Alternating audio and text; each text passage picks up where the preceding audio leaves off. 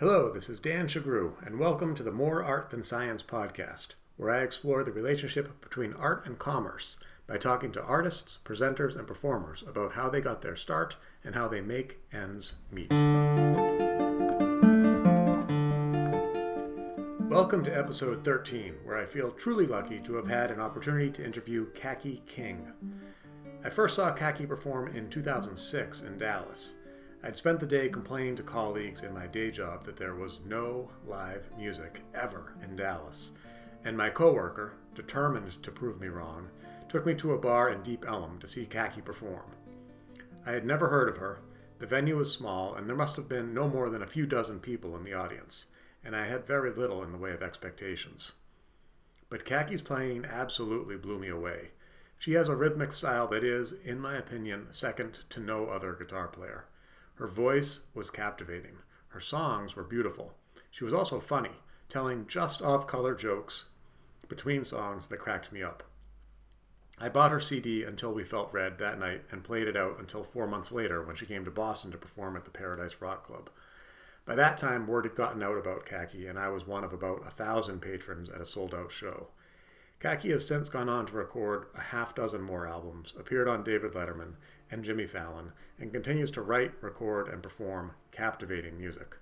So I was a bit starstruck going into this interview, but I was thrilled to learn that not only is she a gifted guitarist, she's also one of the kindest and most empathic people I have ever met. On to the interview.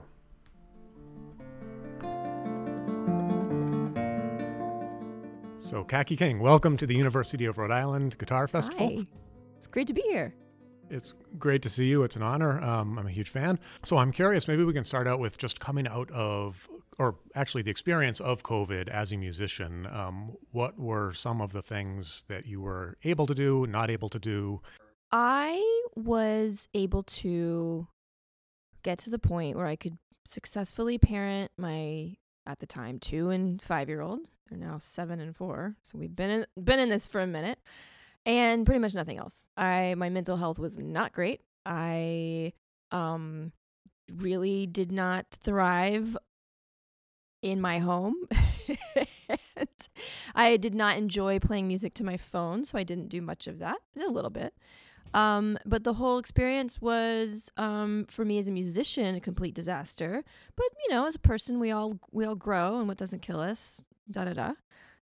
But no, I did not have any kind of personal renaissance. I was a mess, and I am glad to be less of a mess. Yeah, I'm very relieved to hear you say that, actually, because you hear a lot of people who are saying, like, yeah, use the extra commute time to play, practice a little bit more. And Yeah, not me. I was like, get me out. Okay, so you're a human being. I will say, too, that I did, sort of interestingly, at some point, I finally had to go, this may never happen again. Like this may be it. It may be that I can play a local show here and there outside, but I may never travel and play guitar again. And so I had to spend a lot of time going back and going, I'm really, really grateful for what I did get to do.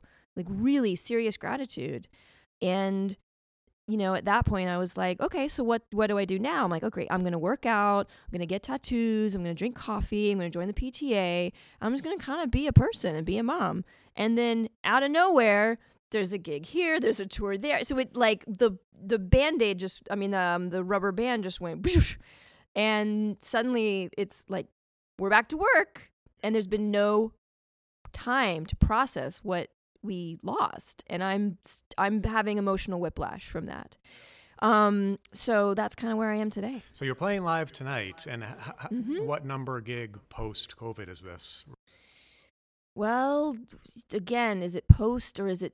It's Hopefully a different post, world. Yeah. So I am probably on gig number 6, maybe. Yeah. Emerging from the cocoon. Emerging, for sure. Yeah. What about teaching? Was teaching a part of your life before COVID? Teaching was part of, so at some point I did realize that you actually don't, I'm not going to be a helpful instructor if you're coming to learn how to play a, G flat 7 sus4. Like, I don't even know what that is, but I have a lot of experience, and I really like listening, and I really like meeting people. And I think that those two things alone were very helpful for just being present for people who had questions or had curiosities or wanted some feedback. And so I started to make myself more available for master classes. Now I do master classes where I play, and I play a little, I take a question, I try to play the next thing based on that question, etc. And I really enjoy it. I think that I sort of surprised my own self by enjoying teaching far more than I ever knew I would. It's very rewarding. People are very generous and sweet. It's wonderful meeting people in an intimate way and sort of seeing their story and how it mimics yours in some ways. So I quite enjoy it. But it wasn't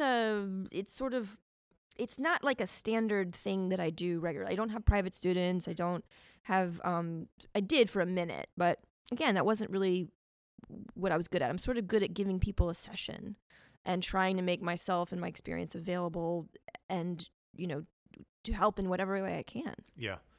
I'm imagining, so we're just coming off of a master class here at the University of Rhode Island, and I could see the empathy and I could see the joy in your interaction with the students. So yeah, I really get a huge kick out of meeting people not as, someone standing at the merch table after the show, which I'd love as well, but seeing that they're a player too, and they've got their own vibe and they've got a direction, and turn me on to all kinds of other music, and it's a great thing to do. Yeah.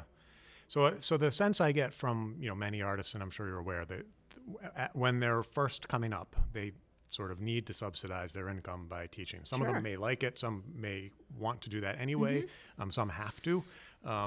It sounds like you didn't really have to go through that phase. I mean, I know you've got a long discography. You've I think 10 total. Okay, I need to update my playlist then. What was the transition like? Because if I understand correctly, you didn't go to like formal guitar school. Oh no. Yeah. So at some point, you're playing guitar. I know you busked in the subways, et cetera. You went NYU, right? Yes, went to NYU. So you had some formal instruction there. I had some formal instruction on a lot of Western culture and literature that has now allowed me to be mildly successful at the Wednesday New York Times crossword puzzle, and that is basically it. Can barely do a Thursday. Really, my whole education was You took guitar as well there, no? No, I never studied guitar. Okay. No, I failed. I flunked theory. I managed to pass theory 1, and I flunked theory 2, and then I did take an ear training class, which was invaluable. But that is the extent of my collegiate music the entire thing. That was it. Okay. And those were both electives, so anyone from any part of NYU could take them. I was not in the music school. I was in the make up your own major school. I mean, I was a flaky, immature, completely lost child. And guitar was something I did and loved, but I never thought I would study it or play it professionally. That was not the plan. It was not a goal. Okay, so what was the inflection point? Because at some point you put in so, enough effort to make an album. 9/11 happened, and I was taking the summer semester, so I would have technically graduated September 12th. That would have been when I know. So that was like the official end of college forever for me. Undergrad would have been September 12th. So that, I managed to get the degree, but that, walk down the aisle, yeah, I mean, like launching into adulthood the day after 9/11 was just, it was very challenging. And at some point, and in weird parallel to COVID, I was just isolated. I was just in my apartment, not knowing what to do. There were no job. I mean, I thought I would just live in the city, get a job, hang around, play with friends, do whatever, and then play music with friends. Yeah, play music with friends. Totally. And then, figure out my life, basically. So I ended up I remember the moment I was like, I'm just going to do this. I'm just going to go play music in the subway. I don't know what I'm getting into, but I can't be here in my home anymore. I need something to go. I needed somewhere to go, and I needed to see people. And, and it's not like New York it was different, obviously, completely different from COVID, but everyone was so similar, and just this complete, just the on-edgeness was just so visceral. And for months we had fighter planes flying over. I mean, living in the city post 9/11 was a very, very interesting experience. Yeah. Very formative. Point is, I started playing in the subway because I needed the cash and I was lonely. Turned out to be, people received me pretty well. And I think they were just grateful to see a musician in the subway period. Like, oh, okay, things are going to be okay. We're returning to normal. So they kept asking me, and keep in mind, this is 2001. So CDs were still a thing. And people would say, oh, do you have a CD? Do you have a CD? I thought, if I can make $10 every time someone asks me this question, this will be good. That is the reason I made my first CD, which became my first album. It was not just purely capitalistic, but in a way like, hey, I might as well take these tunes that I've written and compile them in a way because people want them. Was it capitalist enough that your communist friends wanted to kill you afterwards? My communist friends have always wanted to kill me, but we're still friends, but they want to kill me. Death by friend. I mean, there can be worse ways to go. I think a lot of people probably get killed by their very dear friends in one way or another. So that was why the first album was made, and then that demo CD. I mean, I even made the packaging myself. It made its way. Okay, totally self-made. That was going to be my next Totally question. self-made. Okay, in your apartment with other friends that had little rigs. You know, like a guy that worked at a studio is a friend of mine. Another friend that, had a home set up. They would just set me up, and it was usually just one mic in front of the guitar, some compression, no reverb. Let's do it. Very dry, nice. Very dry. Yeah. So then that CD was it led me to a paid gig at the Knitting Factory, which is unheard of. Nice. But I got $100 a night just to play, which is still just to play. I don't have to sell a single ticket.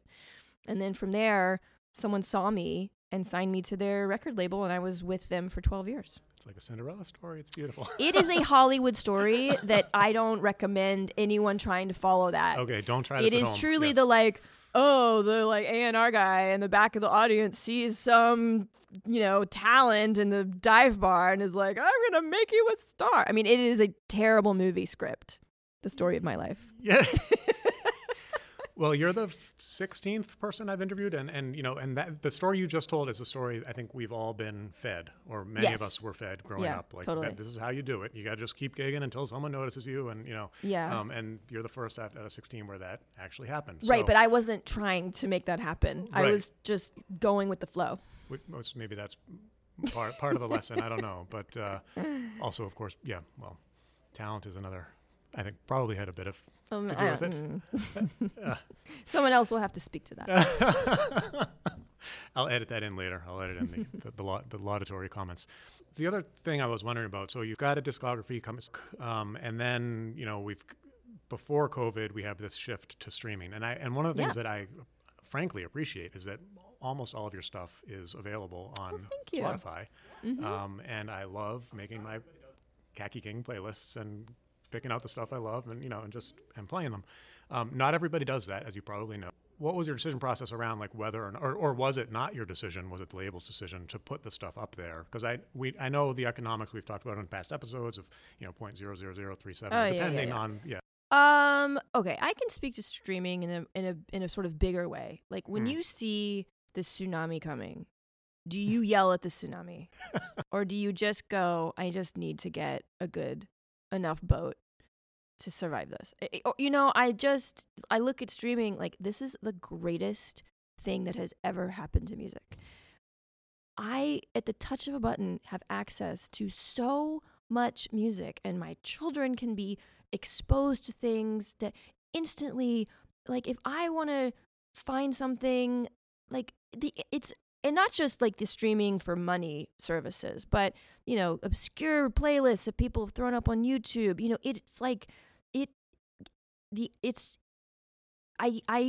I'm sure I will probably get some hate mail just from this podcast alone. But for me as a consumer and a fan, I am like, this is genius.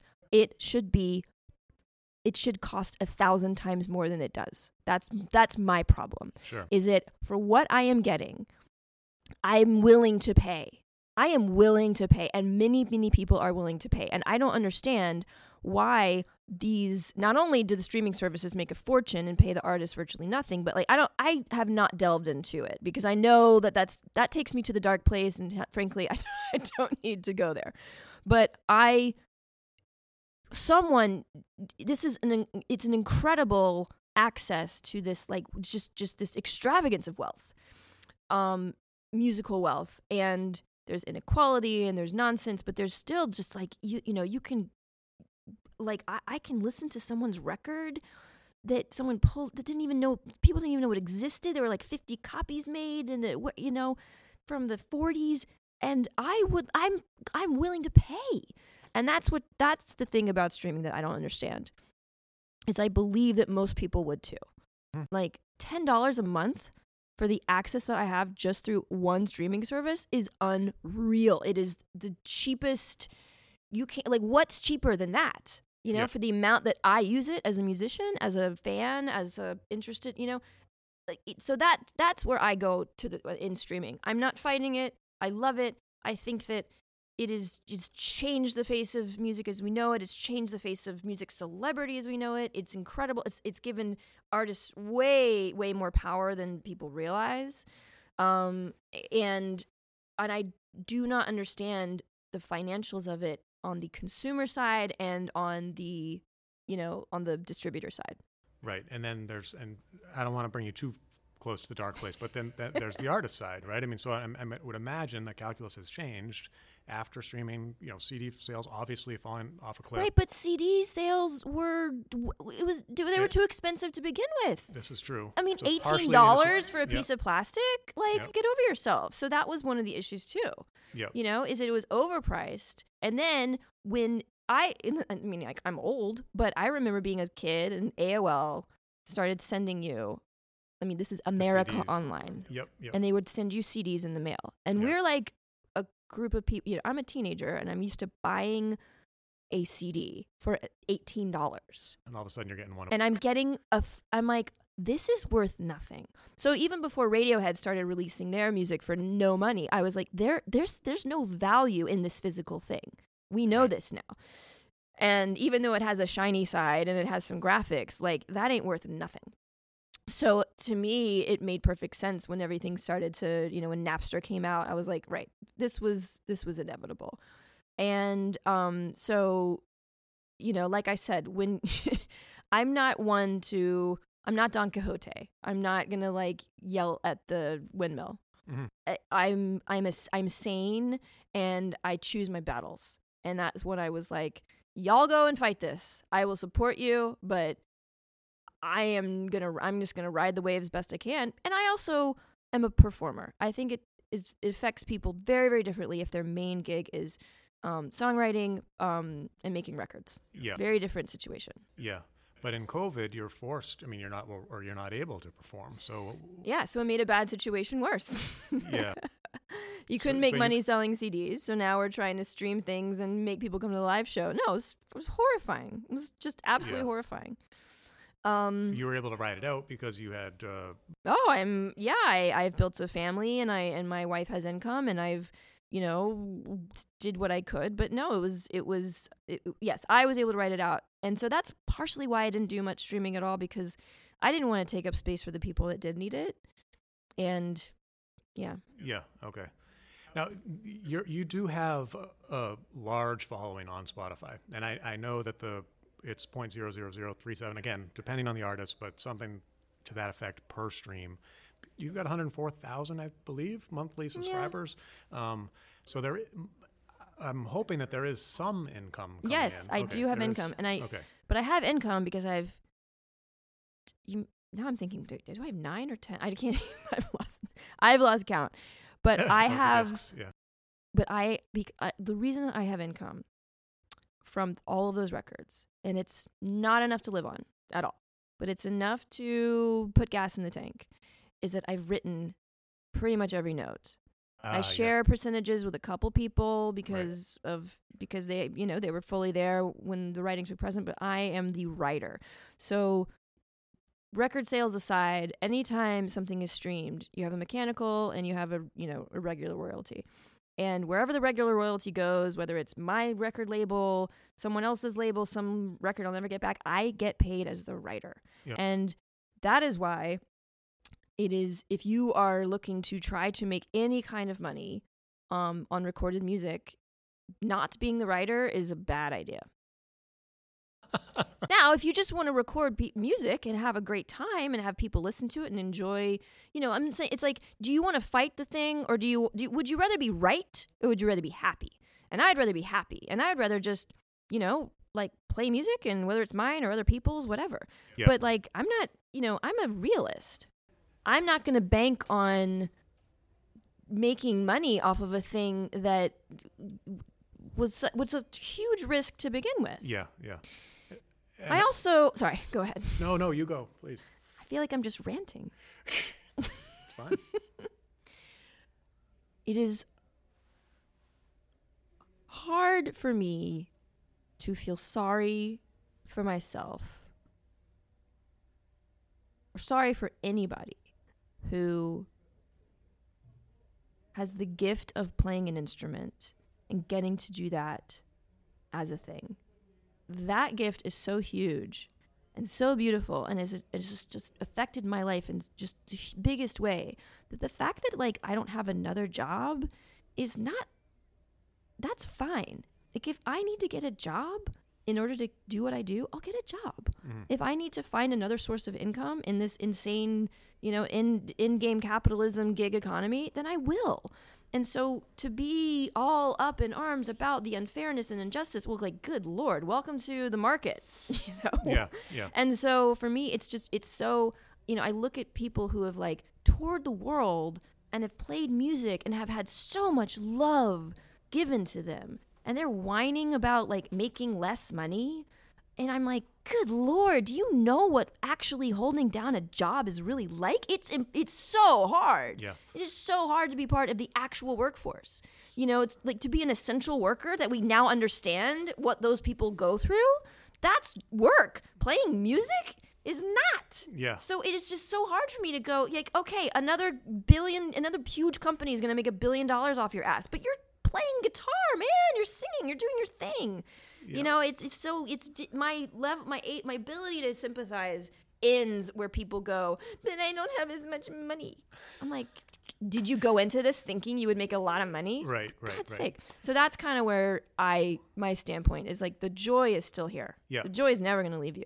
And if it's just about the money, then I think that I'm sad for you. Okay, so I'm cognizant of time. I want to make just one comment and then two last questions. So I want to bring back, there was a student who was in here in the master class who you recommended that he compose. And I don't think you had a mercantile motive in mind at the time. You were telling him compose because that will help you understand music, or that will bring out something more in your playing. And I loved that. So I just wanted to add that on to the, because you were saying earlier, like, if you compose, then obviously you make more money per stream. Well, yeah, but I'm saying, like, okay, let me contextualize that. 10 records, pretty much everything is my composition, and they're all available to be for streaming, I believe. And I still make enough money to pay my home and car insurance, and maybe, splurge on one thing. It is not a lot of income. Yeah. 10 records, 2 decades in. So that is what I wanted to clarify. Okay, yeah. Yes, I do make some, but it is not, there's no guarantee. So I don't even think of that as income. I just sort of, it comes in at the end of the year, I pay tax, and then I'm like, oh, okay, great, we got a little gravy. Yeah, okay. Okay, so last two questions. I'm just wondering about, so you mentioned, during COVID, you weren't inspired to, put a mic on your guitar or live stream so much. What about just in terms of practice and playing? Were you playing less, more? No. Okay. Again, I'm relieved to hear this, but oh my God. Okay, so who am I playing for? Why am I playing? People are dying. Yeah. This terrifying disease has taken over the world. People were stuck. I mean, like, I don't want to. So here's something I did learn. I really didn't play much guitar. I was very depressed. I was focusing on my kids, which really saved me. And I was scared, and let's not even go anything near politics, but that was also just the worst. And I there was really there, but I'm sad. I'm sad there wasn't as much solace that I normally would have in the guitar. So what I did learn is that I think I said this on stage. I've played a couple of sort of experimenting COVID safe shows, right? Like outdoor pods, masks only, the whole. Yeah. And then after vaccination, there was like a week-long period where we were inside without masks, and it was great. And then it was, it's been all over the place. But at some point, and I don't remember which show it was because there have only been a few, which is silly. But I just said, look, here's the thing, guys. I am so glad you're here because I can't ever play to the level of I can never fulfill my potential in my basement to my phone. People. Yeah. The pressure and excitement of the live stage and the live moment is the only way I'm gonna get to the place of excellence that I know I can. Okay. This is the only way. I'm not gonna like passionately delve in my basement on my phone with a cameraman woman. I'm just it's never going to be like that. And so I'd rather do something else with my life and occasionally play in the park than try to make some half measure out of this terrible situation. And that's how I felt. Love the honesty. So last question. So you have a lot of songs to choose from. What song would you like people to remember you by, or what song would you like to go out with, at least on this podcast? My manager and dear friend keeps mentioning the song Neanderthal, which is from my second record, and he brings it up all the time as this song that moves him and inspires him in this way, and so I think it would be that one because he's sort of giving me he's like made me look at my old music in a new way, which I appreciate. I appreciate that you didn't pick something off of the new album. Definitely, that's something to tell your communist friends. You did not make a mercantile answer. I couldn't make a mercantile decision if it was sitting right there in front of my face. I'd be like, let's make the really terrible financial decision and do that instead. Right, that sounds more fun. Neanderthal it is. And Kaki King, thank you very much for your time. It's been a pleasure. Thank you, Dan.